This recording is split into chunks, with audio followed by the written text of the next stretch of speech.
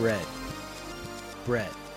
Hey, it's your new pal Will, aka Lat Dad, and this is 70mm Rejected, a podcast for 70mm fans just like you.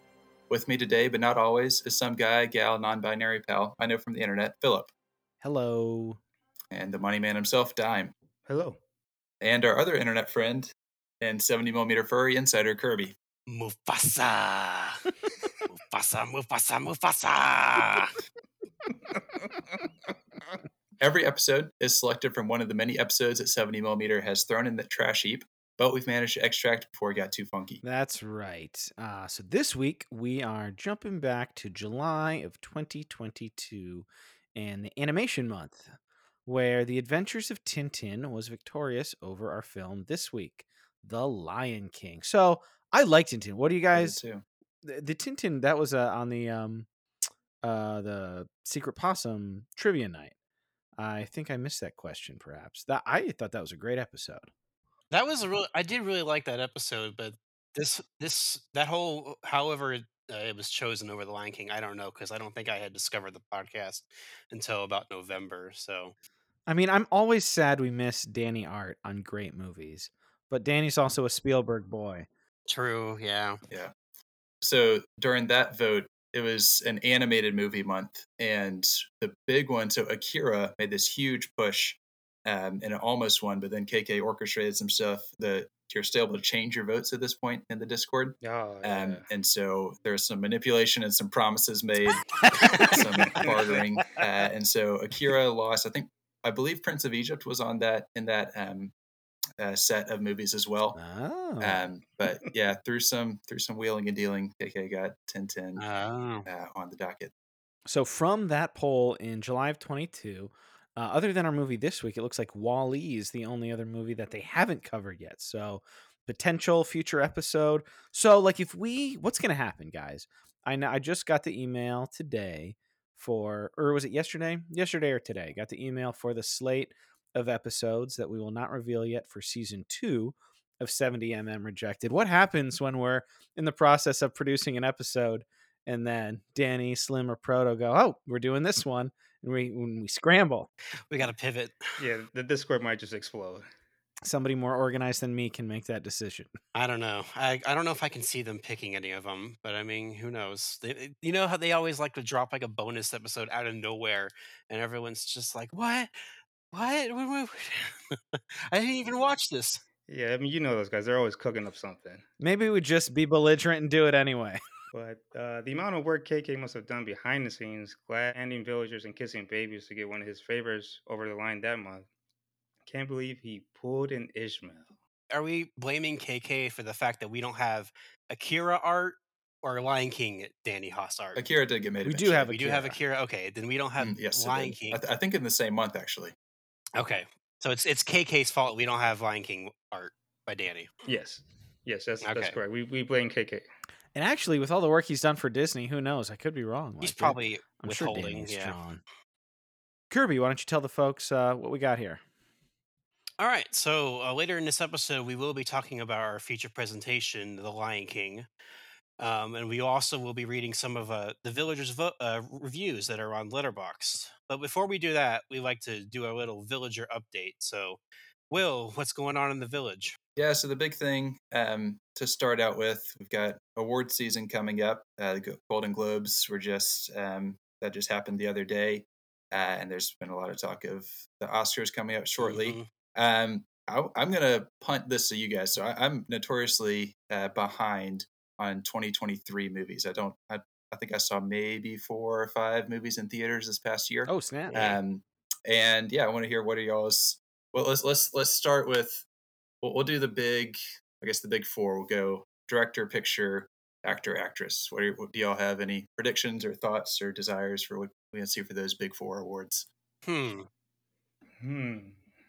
was going to say, I think Christopher Nolan is a surefire for director. I think, for what he did with Oppenheimer, he created this, 3-hour long movie. Half of it is in black and white. It's a biopic about, something that not a lot of people know about. And I mean, it broke all these records, of obviously the Barbenheimer phenomenon has a lot to do with that, but I think it's incredible what he was able to pull off. So I think the best director was probably going to go to Nolan for me. Yeah, I think it's probably between Nolan and Scorsese. It does seem like the holdover train is gaining a lot of steam, but hmm I do think the director is probably between Nolan and Scorsese, with Nolan being the front runner, I would imagine. Yeah, I would agree. But man, I give Scorsese it too. I would prefer that, and it always makes me happy seeing Scorsese get the awards. I would imagine that Lily Gladstone's got it. hmm She's got a lot of steam.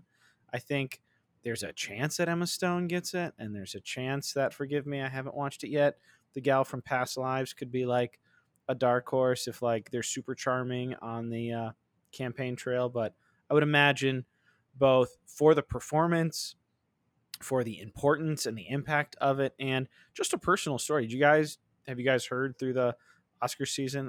This isn't the Killers of the Flower Moon episode, but Lily Gladstone, before she got the part in the movie, she was literally like filling out an application for like a government job in her area. Yeah, I did hear that. And then it's like, hey, Martin Scorsese wants to talk to you about his next movie. So Wow. like, it's a pretty, the movie is great and her story is very moving. So I would imagine it would be her. Yeah. Yeah. Well, there's also been that old yearbook picture circulating of her and the guy from her high school who were nominated. Their superlative was most likely to win an Oscar back in high school. That's It'd be fun good. to see That is Yeah, good. Yeah, I have to look up that story. It's fun. Yeah. Yeah, she's definitely my pick for actress. Actor, I would imagine Killian is the front runner, but that could also go Giamatti. I'm going to be honest. I kind of would like to see Giamatti walk away with it. too. I mean, I love Killian, but he was so good in the holdovers. Yeah, So I'd love to see Giamatti win. Yeah, I feel like Killian is like a good front runner for that Oscar, but I did see the holdovers, and Giamatti did play a very good role in Yeah. it. So it's up in the air. And I think Picture is probably one of those three as well, I would imagine. Oh yeah, for sure. Yeah, I feel like Oppenheimer is probably the front runner. Yeah. It's probably going to be Oppenheimer. Yeah, Yeah, I would imagine. But it's fun. Whenever I fill out ballots, I can't help voting with my heart, and I usually lose. Well, speaking of filling out ballots, the other big news is the Golden VHS Village Awards are they have been tabulated. They've been all the data is in. We have some insider information that we're not going to share just yet, but the Villager picks for those Best Picture, Best Director, all of the Oscars have been submitted, and we're going to have some special announcements upcoming about those, but I'm going to stop there because I don't want to give too much away. Next up, we also have Music League is up and running for another season. Is anybody in here involved in Music League? I am not, so I'll I step am. away for a second. Kirby, take it away. Tell us what it is, Kirby. So the Music League, it's a little friendly competition that the Village has every other week. Basically, Music League is like this website where once you sign up and you link your Spotify account, every round will have like a specific theme, like pick your favorite jazz song or pick your favorite sad song, et cetera, and everybody who's in the Music League submits a song through a Spotify link. So once everybody has submitted their song related to that theme, then it generates a playlist of all the songs that everybody sent in. And so once you've had your time to listen to the playlist, skim it, whatever, then you're able to vote on each of the songs. Now each of the songs have like a numerical value to where you can set it up to like 10 points or whatever, but you have a main limit of like 20 points to give Whew. out for each song. So once you've tallied up all your votes and you vote them, you see the results, and whichever song gets the most votes at the end of the round, that person who submitted the song wins the round, and they get to choose the next theme. That's fun. So it's kind of just like a little fun thing, just like a kind of a cool way for you to discover new music, or talk with people saying, "Oh yeah, I like that too." I keep hearing about Music League. I'm not gonna lie, for a while I was just like, I don't know what he's saying. But then I was like, oh, that actually sounds like a lot of fun. And you don't really have to you don't technically have to have Spotify to play. You just gotta sign up for an account, and then you can just submit whatever song you want. If you want to discover some new music, or find out if any villagers with you have like a similar taste to you, it's a lot of fun. It's just such a great reminder that there's so much in the Discord to interact with other villagers in all these different ways, whether it's Music League, there's a book club, I've got this channel muted, but the fitness channel, I know they've got stuff going on in there. Philip, I know last week you talked about your Walter Hill journey, and there are people going on these journeys through different directors or actors or genres. So, yeah, just for maybe those people who don't use the Discord as frequently, you should check out some of those channels and see what they got going on. So, yeah, thanks for that update, Kirby. It's not in the show notes here, but I would also love to put in a plug for our Letterboxd Roulette channel. That's Oh, one of my yeah, Yeah, I favorites, forgot about that one. where Yeah. you sign up and you get assigned. So if you're a supporter and you're not active in the Discord, I'd say this channel alone, like just download it and get in. If you want to discover new things, Ismail every 2 weeks spins the wheel and villagers get assigned one another, and we go through each other's watch list and pick 1 to 3 options, and then it's just like, hey, over the next 2 weeks, pick these either 1 to 3 movies and watch one of them and kind of report back, and kind of a good way to share our tastes with one another. It's one of my favorite things that we have. Oh yeah, it's a great tool, like Philip said, Oh, I because just gave you one dime the other that's day. right. Yeah. Phil recommended Scanners by David Cronenberg, and I've seen a few Cronenberg movies, and Scanners I definitely heard of. So I'm definitely taking that journey pretty soon. So it's things like that is a great way to discover a lot of new movies that you thought that you probably would never get around to, or you just probably never heard of this movie. So yeah, definitely, check it out if you're interested in, exploring, movie taste. Yeah, the Letterbox Roulette was how I finally got around to watching Top Gun Maverick. And when I finished watching it, I was like, "What the hell is wrong with me? Why didn't I not go see this in theaters?" You're doing the slim thing of too much hype, got to stay away. Yeah, exactly. Next item here from the Discord. Heads up if you didn't see it, but we're all about supporting local. I'm a huge support local guy. Daniel Cura. I wish I would have met him. I never met him. One of these days when I go back to Florida, Daniel, if you're listening, we need to hang out. But Daniel brought to our attention a local coffee shop in Tampa that's in need of support. It's called King State. It's a coffee shop right next to him and Noel, both active in the village. And for you millennial music fans, it's Anberlin and Under Oath guys are a part of this coffee shop. So King State, great coffee shop. It's just a shop in need of support, so they're selling all sorts of stuff online. If you're looking for whole bean coffee, they've got a lot of stuff. That is www.king-state.com. Maybe Dave, we can throw that in the show notes there. But good business in need of support. So if you know people in Florida, throw it on their radar. Oh, and they also have a beer hall, templeofbeer.com as well. Ooh, what a great name, Temple of Beer. Sounds like a Bat and Spider episode. It does. Speaking of Florida, mentioned on the Uncut Gems episode, which was actually the most recent 70 millimeter episode for this recording, uh, our sweet boy Danny Haas is going to be at Epcot for the International Festival of the Arts this February, and which, as far as I know, I've never actually been to Epcot during that festival. Every time we go, we always go for the food and wine. But they have like all these different artists who go out there, and they have all their their works set to display. Danny's going to be out there, so if you are going to be in the area in February, go there and make sure you give him a nice hello and tell us what Watt's wearing. Oh yeah, because there was heavy discussion about that in the Uncut Yeah. Gems episode of what watch he was going to bring. So definitely peep that out. That is something I am holding off on being influenced. I've been tempted. I've Googled, I have eBay searched. I haven't pulled the trigger on becoming a watch guy, but I feel like I'm on the precipice. Well, speaking of Epcot, shout out to Aaron Zani for his Disney Dopey Challenge Run weekend. And I'm reading over the description now. This sounds absolutely miserable, but exciting for him. The Dopey Challenge is a weekend at Disney World where you race through a 5K, a 10K, a half marathon, and a full marathon for 48.6 miles running Yeah. through the parks. God, that sounds awful. And yeah, congratulations to Aaron. Very proud of you. That sounds Good amazing. work. And I will cheer you on from here. Yeah, congratulations, Aaron. But I wonder while he was out there if he saw Simba or Nala, because I know he has something to say about this week's feature presentation. So Philip, for those living under those rocks, those tasty grubs, what is the Lion King all about?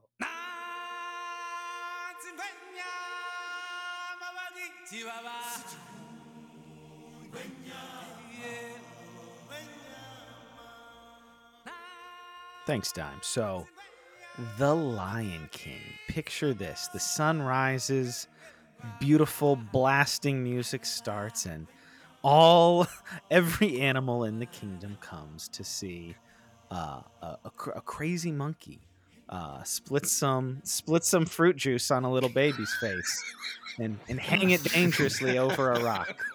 The Lion King. Yeah, after that, it's basically musical animated Hamlet, but very, very, very good. So guys, what? Okay, briefly, I know we spent a lot of time on Village Goss, but first impressions. When did we all see The Lion King first, and how long has it been? So I I was only a year old when The Lion King was released in 1994. Wow.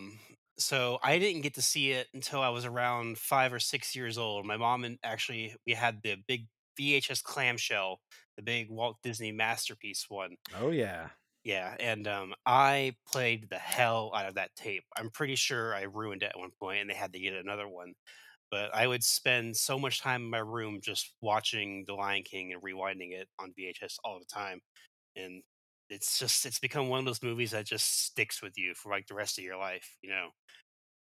It's, I think it's a classic. I'm not sure what else there is to say, but we'll get into it. Dime, what about you? Yeah, I mean, it's a lot of the same what Kirby said. Yeah, I also had it on VHS, watched it a lot as a kid. Pretty sure I also wore out that tape. And I I loved it so much, my family loved it so much that we saw the musical of The Lion King twice. Oh. Oh man. Yeah, I Were you mean, were you born and raised in Chicago? I was. So you got a nice little theater scene there. That's cool. Oh yeah. I'm pretty sure it was at the Chicago theater, so it was great. We put on our nicest clothes. I mean, we didn't get too dressed up, but we looked nice. Sure. And just I mean, the musical, it was just as nice as the movie, but I mean, you can't beat the movie, but the musical brought all that same sort of energy, the music, everything to it. And it, yeah, just like Kirby as well, it's stuck with me for pretty much the rest of my life, and it's a classic. Will? Yeah, so it came out like a year or two before I was born. So I don't definitely have a memory seeing it in theaters. And we also, Oh yeah, wow! I guess it's that beard that yeah, ages you. I that's I'm I would 27. not Yeah, have pegged you for the youngest yeah, I one on wouldn't this have either. call. But I definitely look older. But yeah, so I was born '96. So yeah, so it came out like a year or two before I was born. Wow. Um, and we did not own it. We had a lot of Disney VHSs. You could be like Danny's child. You were born in Yeah. '96. I'm sure there are villagers like Art and a few others probably older than my dad. I mean, Josh is even younger. We were with him last week. He's like 21. Josh is a baby. But anyway, yeah. So yeah, I saw this movie growing up. I didn't have quite the like intimate connection, like watching it every single day because I had the VHS. So we didn't happen to own that one. So there are other Disney movies from that time period that I kind of latched onto. But I was always like aware of the Lion King. Honestly, I was just thinking about my first exposure to it was probably watching Toy Story because there's a very short scene where Hakuna Matata is playing on the radio. Um, and that's probably my first memory of like any sort of concept of Lion King. But I watched it at some point. I couldn't tell you the first time I watched it, but I have a 2.5-year-old now, Sure. and he had a 2 or 3 month period recently this year where he watched Lion King every single day. Interesting. So it is very much baked into my psyche now. So yeah, that's where I'm at on Lion King. I guess I'm the senior here.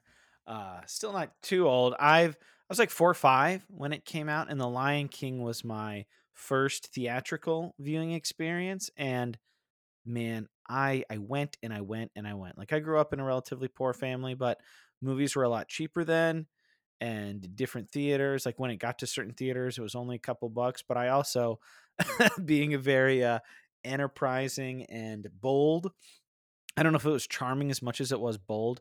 Like whenever I would hang out with friends or family, and they'd be like, "What do you want to do?" It's like, "Can we go see The Lion King?" Like I saw it with my family several times, but then I got other people to take me to the movies.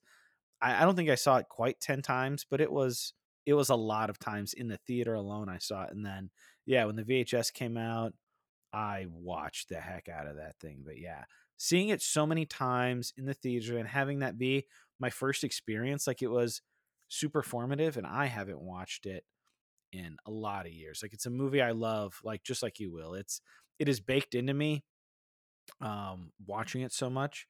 But man, I got to tell you guys, like when I started up again. Oh, and for this viewing, I don't think I told you this. This was my wife and I told her that we were doing this.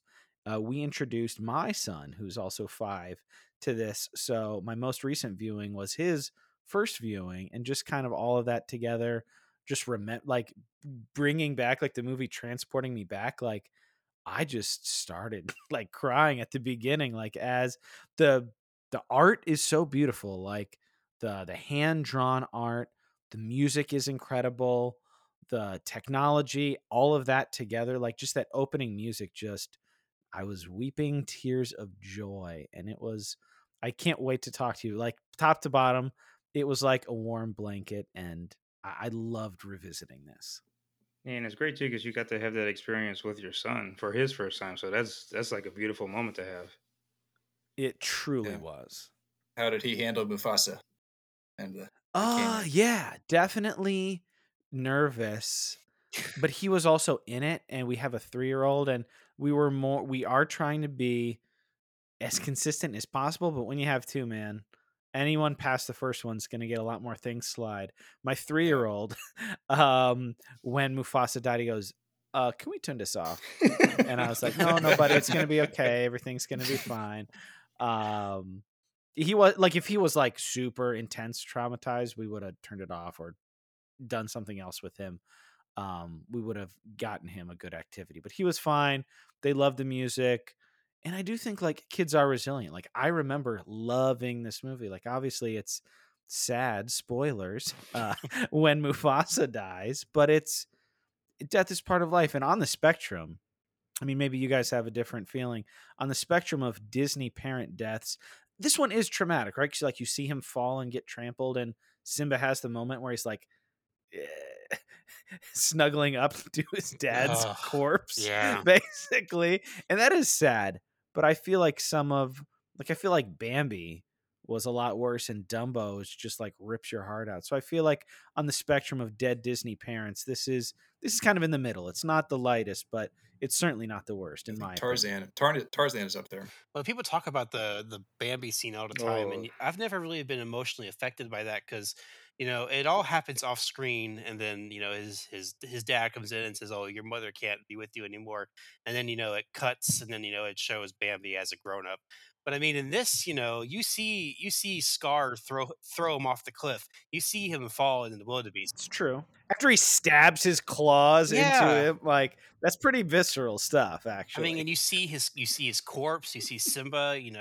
He doesn't know what to do. He's Simba crying. like crying, like "Dad, Dad." Yeah, no, it's like on the 75th percentile. It's not It's nothing, pretty but heavy. yeah. I mean, it definitely visually shook me as a kid when I saw it because I mean, because the music, the score behind it, as all that is happening, yeah, it gets you, and so and Hans.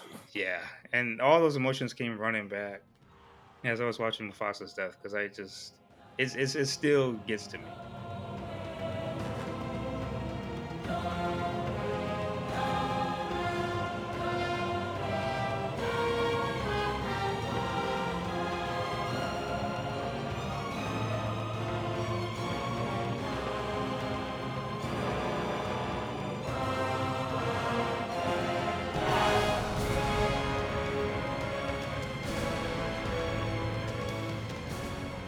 so what was it like revisiting? What were some of our favorite songs? Did the songs hold up for everybody? I think most of the songs hold up. I think the only one I think I've always been kind of iffy on was "I Just Can't Wait to Be King." I'm not really entirely sure why. Of all the songs, I feel like it's kind of the weakest. Um, but speaking of, it's kind of funny, I've joked about this before, but like, the song is called I Just Can't Wait to Be King. Simba is basically singing, "Oh, I can't wait until my dad dies. That way I can be king in his place." Buddy, come on, chill. You're like, it'll happen eventually. Just you don't have to be king right now. That I feel like that particular song on this viewing, I've probably seen it. I would not be shocked if I'd seen it genuinely creeping up on 100 times or even more. But I feel like so many of them were, it was when I was little and before subtitles. We didn't have subtitles on, but I feel like there were a few lines in that song in particular that maybe clicked with me. And kind of now watching it as an adult, like some of those, like the stuff that goes over kids' heads that when you're an adult, you're like, oh, that's clever.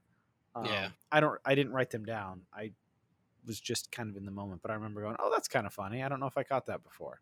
I really like I Just Can't Wait to Be a King, but I think my favorite is probably Be Prepared. I think it's one of the great villain songs. I think probably the one from Hunchback of Notre Dame is probably the best, but I think the most recent time I watched is like Scar really stood out as being such a great character.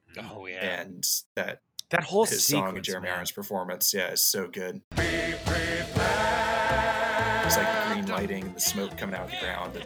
And he's got so many little great lines kind of in the middle of the song. Like, Is he sick? No, fool, we're gonna kill him. Simba, too. Great idea! Who needs a king? No king, no king, la la la la la la. Idiots! There will be a king! Hey, but you said, I will be king. Stick with me, and you'll never go hungry again. it's such a great, so many great Jeremy Irons moments in that song, just in the movie itself. Very strong. I think Be Prepared is my favorite, just for letting Jeremy Irons really do his thing and set himself up as such a great villain. Yeah, I would say my favorite. I mean, because all the songs stand out, but I mean, I can't go wrong with Hakuna Matata. Nice. I mean, you just can't help but sing along with that. It's such a feel-good song. And watching Timon and Pumbaa, also at the point in the song where they're eating those bugs, it's weird because when I watch it, I'm like, I don't know, they kind of do look good. Dang, those look tasty. I wrote that down on my notes. I said, "Wow, as a kid, grubs look really delicious. Like they look like they look like candy." Yeah, there was like some bugs that were, I guess were a little bit juicier than others. I'm like, yeah, I don't know, that sounds like it'd be pretty good. But just, but the whole sequence is great, and I love how as that song continues, you see Simba like growing older and older, and they're continuing to sing it. Hakuna Matata, what a wonderful phrase. Hakuna Matata, ain't no passing craze. It means no worries for the rest of your days. Yeah, sing it, kid. It's our problem-free philosophy. Hakuna Matata. Oh, that shot on the log. Yeah. Oh my god, it's such a beautiful shot. That's an all-timer. Yeah, the transfer to it 4K looked great. So yeah, I loved it a lot. Yeah, definitely. If I framed one shot, from that movie to put it on my wall, it would probably be that. Yeah, thus far I purchased it on VHS, DVD, Blu-ray. I haven't made the 4K jump, but I only just got a 4K. I've been buying 4Ks, but I just got a 4K player, so at some point I'll probably grab that one. But I was gonna say Hakuna Matata is mine as well. My wife and I will regularly talk about this apart from the movie, but then we were watching it together as a child because this movie was so formative. It means no worries for the rest of your days. It's our problem-free philosophy. Hakuna Matata. Hakuna Matata. Hakuna Matata. Hakuna Matata. For better and worse, I really internalized the message of Hakuna Matata. Any of the villagers who know me personally, like, I feel like that was a very, like, a truly formative song. Like, I internalized that message, and it's like, like, obviously I don't like it when bad stuff happens, but I feel like the power of art, that was just very like, yeah, obviously, like, I care about things. I want them to turn out well. I feel like I aim pretty high and I do a lot of cool, like, I feel like I make a lot of things happen and I'm always trying to like one up myself and whatnot. But yeah, very comfortable with the process. And I credit that to Timon and Pumbaa. But also for better or worse, sometimes like when my wife gets really upset about something, I'm like, yeah, no, it'll be fine. Like we'll figure it out. Like in a couple months, we'll be like, this is a small thing. If we zoom out, like whatever. So I need to maybe grow at my the way I communicate that to others. But just watching this song again, probably for the first time in like 15 years or more, I was like, oh dang, no, like that kind of was like my life philosophy. Yeah, like why stress? Yeah, Hakuna Matata. Like I say Hakuna Matata, and sometimes like I'll text that gift to people, and somebody is like, "Oh, this thing went wrong. I'm sorry, Philip," and I'm just like, "Yeah, that's fine, whatever." Hakuna Matata. I feel like for pretty much everybody, The Lion King is like the apex of Disney movies. Like it's, and looking at the notes here, like it is the highest grossing traditionally animated film of all time. When you think of a Disney movie, I feel like 9 times out of 10 people are going to say just the Lion King is like the ultimate Disney movie. And so I was just thinking, what are y'all's thoughts on like what is the secret sauce that sets the Lion King apart? And non-Pixar, Yeah. it's Lion Yeah. King for me. So like, what's the secret sauce that the Lion King has over Beauty and the Beast, Aladdin, like all these other great Disney movies? I feel like, yeah, the Lion King is kind of it. And so what sets it apart? I know we've talked about the music and the animation and all these different things, but yeah, do y'all have any thoughts about like what makes the Lion King like the movie to beat when it comes to Disney movies? I think it's like the culmination of just everything that it has going for it. You know, it has beautiful animation. The characters are so well designed. You know, you've got a really great story, which is supposedly based on Hamlet. On Hamlet, I've never actually read Hamlet or seen any of the adaptations, so I can't speak to how accurate it is. But the whole story just feels very Shakespearean. You Yeah. know, if you just think about it, there's this heir to the throne, and his father dies, the king dies, but he's blamed for his death and he's exiled and doesn't want to come back because he feels guilty about it. Like it just feels so gargantuan, like something Shakespeare would write. So obviously you've got the great songs, they're all catchy. You've got the music, which again, to kind of go back, Hans Zimmer's score on this is just incredible. And I know, it's easy to say, oh, Hans Zimmer, he's one of the greatest composers ever, but I can't think of like many projects that he did before this, before The Lion King. Like if this was like his big break, I don't know. Someone feel free to correct me if I'm wrong, but like, man, the score in this movie is just incredible. But I joked about it on my Letterboxd review. Interstellar might have like a really great, musical score, and it is, Hans, I love you, it's perfect. But I mean, at the end of the movie, Simba finally takes his place as king, and he's walking up Pride Rock in the rain, Man, and that music kicks in. it's pumping your Like, is this like the fists. greatest score of like any animated film? It's just incredible. Like, I don't know how you did it, Hans, but you did it. So sums up why I think The Lion King is like the prime Disney movie. It just has all those things working together. And of course, it was the Disney Renaissance, so they were just firing on all cylinders. And I think that's what made it such a classic that's endured to this day. Yeah, for me, it's the Lion King at 1 and like Beauty and the Beast at like 1.5 or maybe 2. Like either one of those two I could put at the top, but for me in my heart, it's the Lion King. And yeah, I think the animation, all the tricks they had perfected over the decades, like the two main shots I think of, the one in Beauty and the Beast is when they're dancing and the camera, quote unquote, is like spinning around. And the shot I think in The Lion King is at the beginning in the song when Zazu is like flying over and you're getting to see all like the 3D, like the hand drawn stuff with some of those 3D techniques getting started to use, but like it's so perfect. And I think that genuinely watching it entirely with my kid and then watching a few scenes today to prepare for this, the opening is so gripping from literally second one. Like that thumping music and the sunrise Hmm. is so evocative and it just grabs you. And back then, yeah, home video is a thing, but this premiered in the theaters and it stayed in the theaters a long time. Like you just want to keep going back. to have that experience over and over and over. The storytelling's great. We haven't really hit this specifically. I'll say the cast rules. I mean, you got we already mentioned Jeremy Irons, Jonathan Taylor Thomas. You got Nathan Lane and Ernie Sabella crushing it as Timon and Pumbaa. Matthew Broderick was fine. We didn't talk about this yet. James Earl Jones, who we're actually recording today on his 92nd birthday somehow. So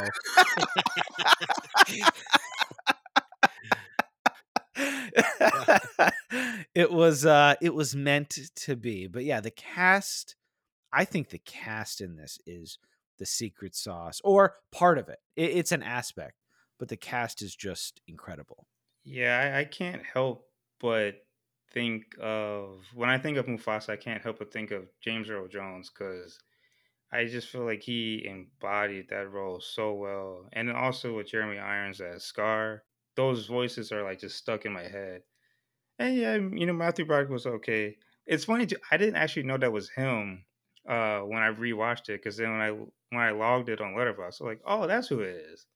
Because obviously as a kid, I don't know who these guys are, but looking back on it, I was like, oh, okay, that's cool. That's cool. And I just learned on this watch that Grown Up Nala was Moira Kelly, the recast Donna from Twin Peaks. Nice. The Fire Walk with Me, Donna, which I certainly didn't know when I was 5.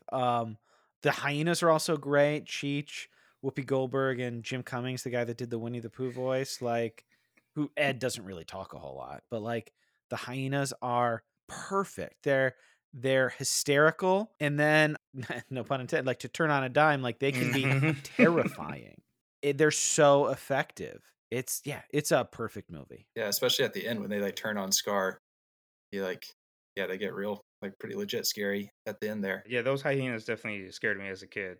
I Yeah. mean, it was both frightening but fascinating to see how they were portrayed. Yeah, like in some of the moment, like Timon and Pumbaa are obviously the primary comic relief, but some of the scenes of the hyenas are hysterical, Mhm. and then like it turns, and then they're just so menacing. Like my kids definitely got a little bit scared of the hyenas, and I think that's okay. Yeah, yeah. Or when Zazu's in like the little skeleton dungeon Oh and man. they're messing with them, like that's kind of creepy stuff. But I'm also so thinking about like what sets Lion King apart. I'm looking at kind of like the timeline of Disney movies, and so you have the Lion King in '94, and then in '95 back to back you have Pocahontas, but then Toy Story. Toy Story. I feel like maybe one of the things that is giving Lion King this kind of elevated status, besides just all these pieces of making such a great movie, it's like one of the last great 2D animated movies, at least like that everybody was all on board about. So you have like Pocahontas and Hunchback and Mulan and Tarzan coming after this. But yeah, I think it's one of the last great, yeah, the 2D animated movies before Pixar and 3D animation, which no knock against them, like obviously great in their own ways. Well, and of that era too, because I mean, I think Mulan and Tarzan, I love those I movies. think Yeah. you can put them up there pretty high on the ranking. Well, it's hard. Like if I'm putting The Lion King up against the best of Pixar, like not counting Disney Pixar, I think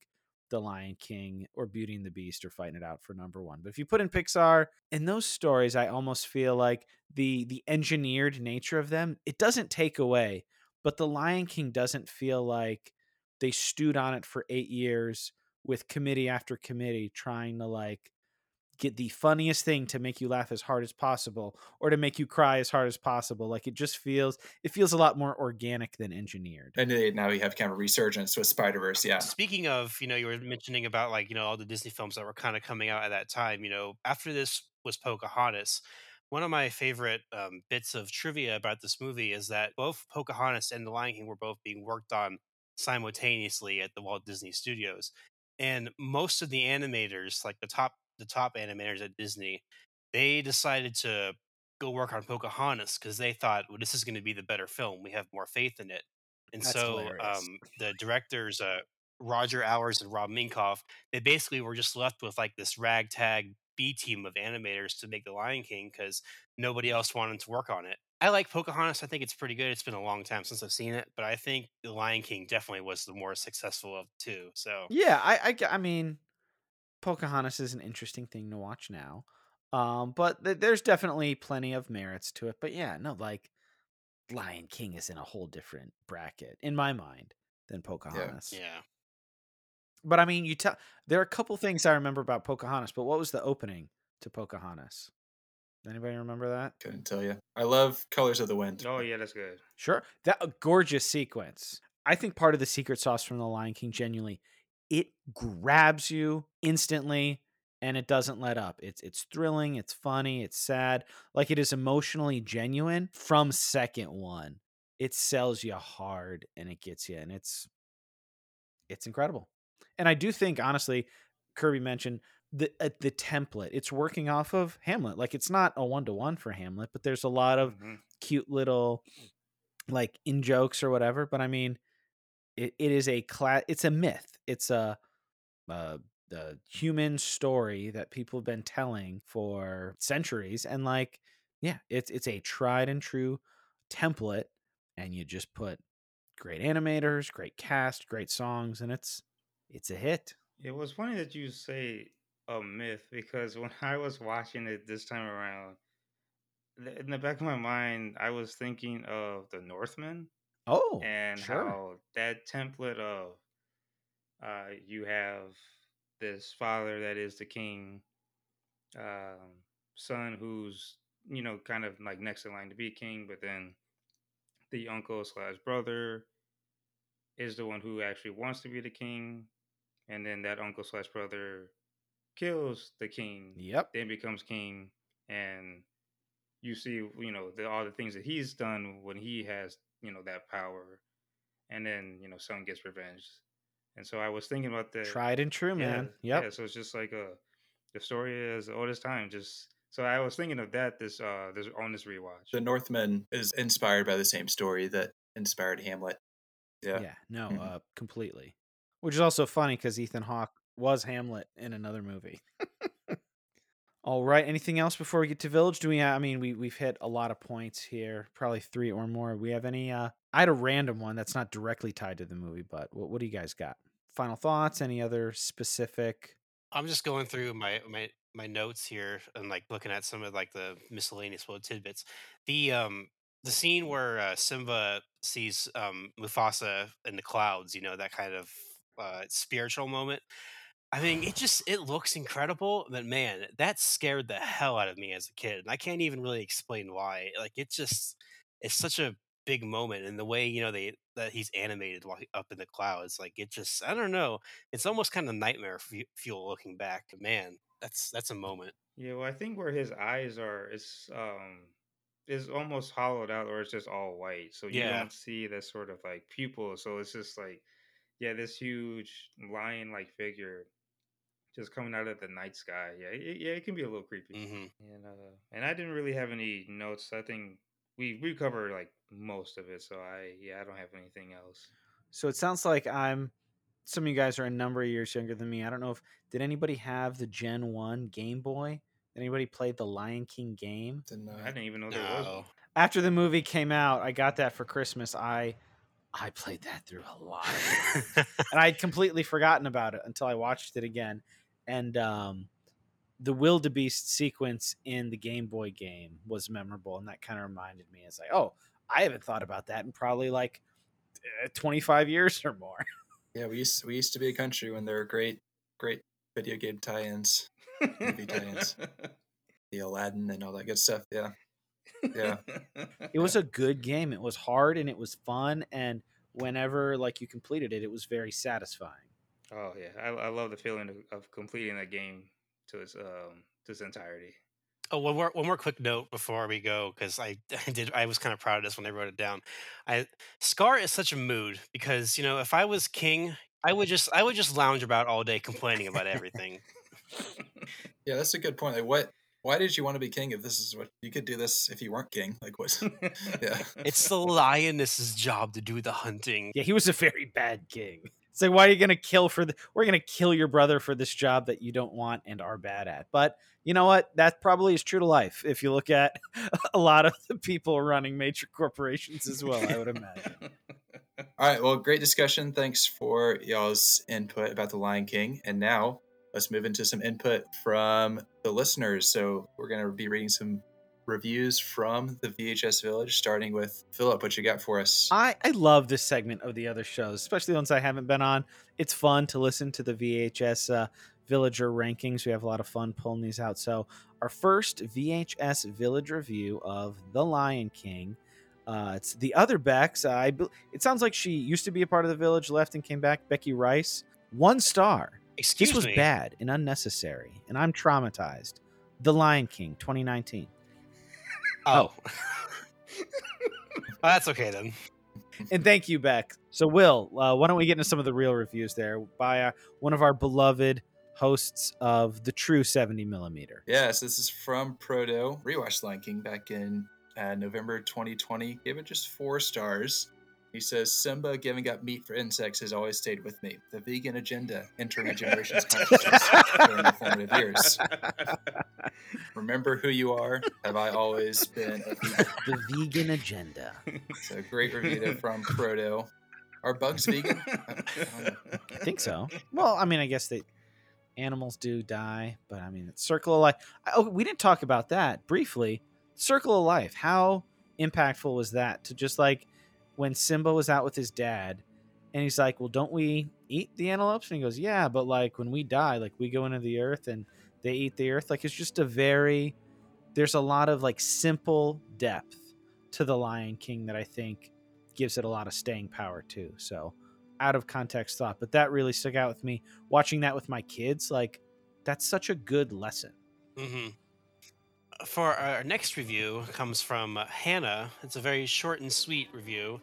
She rewatched this November of last year, gave it 5 stars. Absolute peak Disney. Absolutely. I mean, I don't know if anyone's going to disagree with that. And next up, we got Justin Riley, who watched, for the first time? Maybe he just didn't log it as a rewatch. We got Justin Riley logging it in 2023. Arguably the best opening scene in any Disney movie ever. And I got no arguments. Do we have any other like runners up or potential challengers?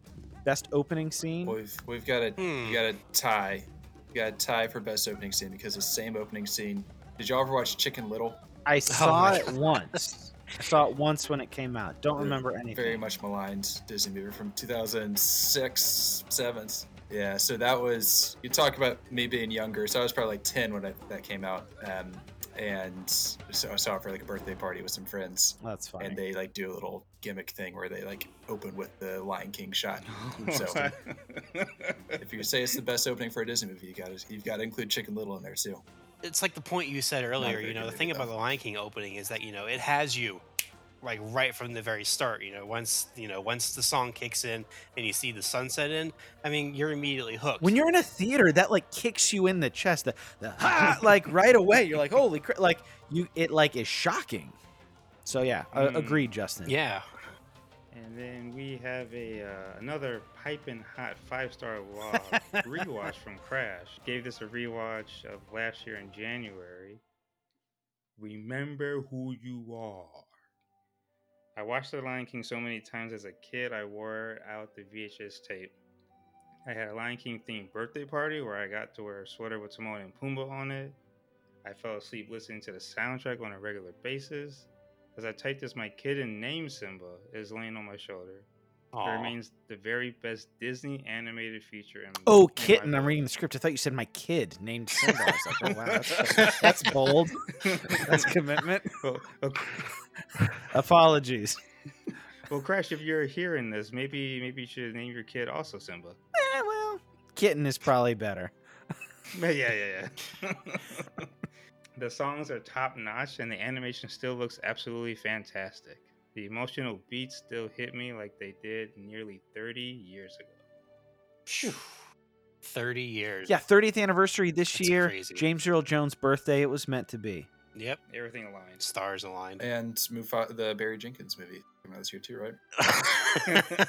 Yeah, it's supposed to. Oh, And I'm sure it'll be better than The Lion King. Kev but is pretty excited about it. I hope Barry Jenkins gets an incredible payday and then makes more Barry Jenkins movies. Criterion, put out the Underground Railroad, please. All right, now we actually have a letter. We got our first letter. Yeah, our first letter from our dear producer, our graceful producer, I should add, Grugrex Dave. So Dave writes, "Ahoy, rejected crew. Long time, first time. Writing in today while you are talking about The Lion King because I'll always remember the first time I watched it, and because it wasn't even the movie I went to the movies and paid a ticket for. I would visit my dad on the weekends growing up, and he wasn't the best at communicating, so our mutual language was watching movies together. One weekend, we decided to go to the Warwick Mall General Cinema in Rhode Island, now a Macaroni Grill, to see the original Mighty Ducks. Quack, quack, quack. When we went to purchase the tickets, we were told that Disney would be presenting an early access showing to their upcoming animated future, and they were hoping for some feedback afterwards. So the Mighty Ducks wouldn't be starting for another 2 hours, but for our help, we would get free concessions and still get to see Mighty Ducks after the early access feature completed. Unknown to any of us entering the theater that day, The Lion King was about to be shown. When that sunrise came on screen, the Zulu call began blasting through the speakers and the opening scene finished. My dad and I looked right at each other, and he leaned over to me and said, "I think we made the right choice." We spent that afternoon with a dream Disney double feature, Lion King and the Mighty Ducks, stuffed with popcorn, candy, laughter, and song. A few months later, I started high school and began a new chapter of my life. But those movies that weekend will always be special to me, and I am so grateful some of my favorite people get to talk about it. Peace, love, and possums, Grugrex Dave. Man, what a perfect day. Wow. Getting me all emotional over here. That's amazing. That's Yeah, incredible. what a double feature. The Mighty Ducks and The Lion King. Wow. And to get to see it early in that setting, like now, the early screenings are like such a part of things, but like you go to the movies, like surprise, you're getting a bonus movie, and it's this. And you get free snacks for showing up. I mean, it's a perfect day at the movies. Thanks, Dave.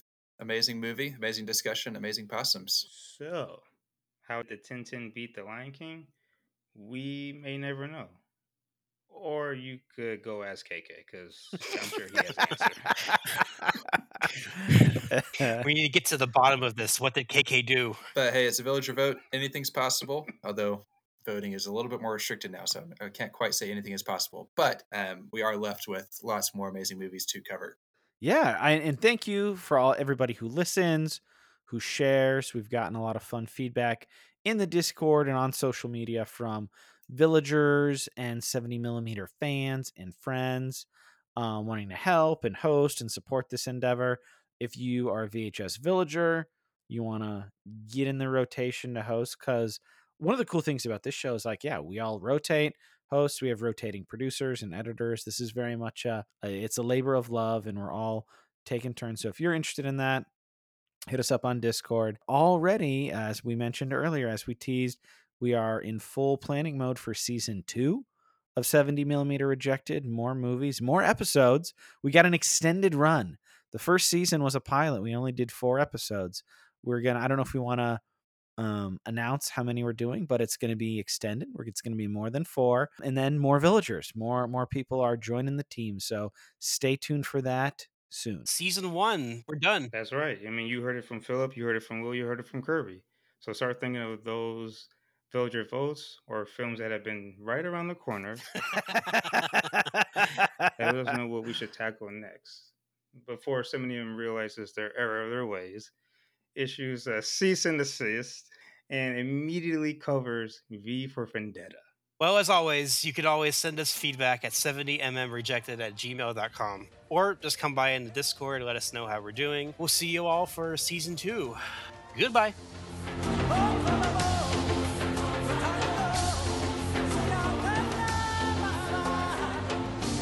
70mm Rejected is an Opossum production. Original artwork by Paul. Kinda original music by Dave with an assist from 70mm. The 70mm Rejected team includes Kirby, Latdad, Dime, Paul, RWT Chats, Bex, Grogu Dave, Josh, Nolan, Yoev, Ron, Trainer, and Ben C. If you'd like to join us in this silliness, ping one of us in Discord. And if you'd like to support our friends at 70mm and upgrade to villager status, you can do so using the links in the notes. Goodbye. This is an Opossums podcast. Yeah, Slim needs to take a walk. V for Vendetta is great. I don't know what his problem is with that.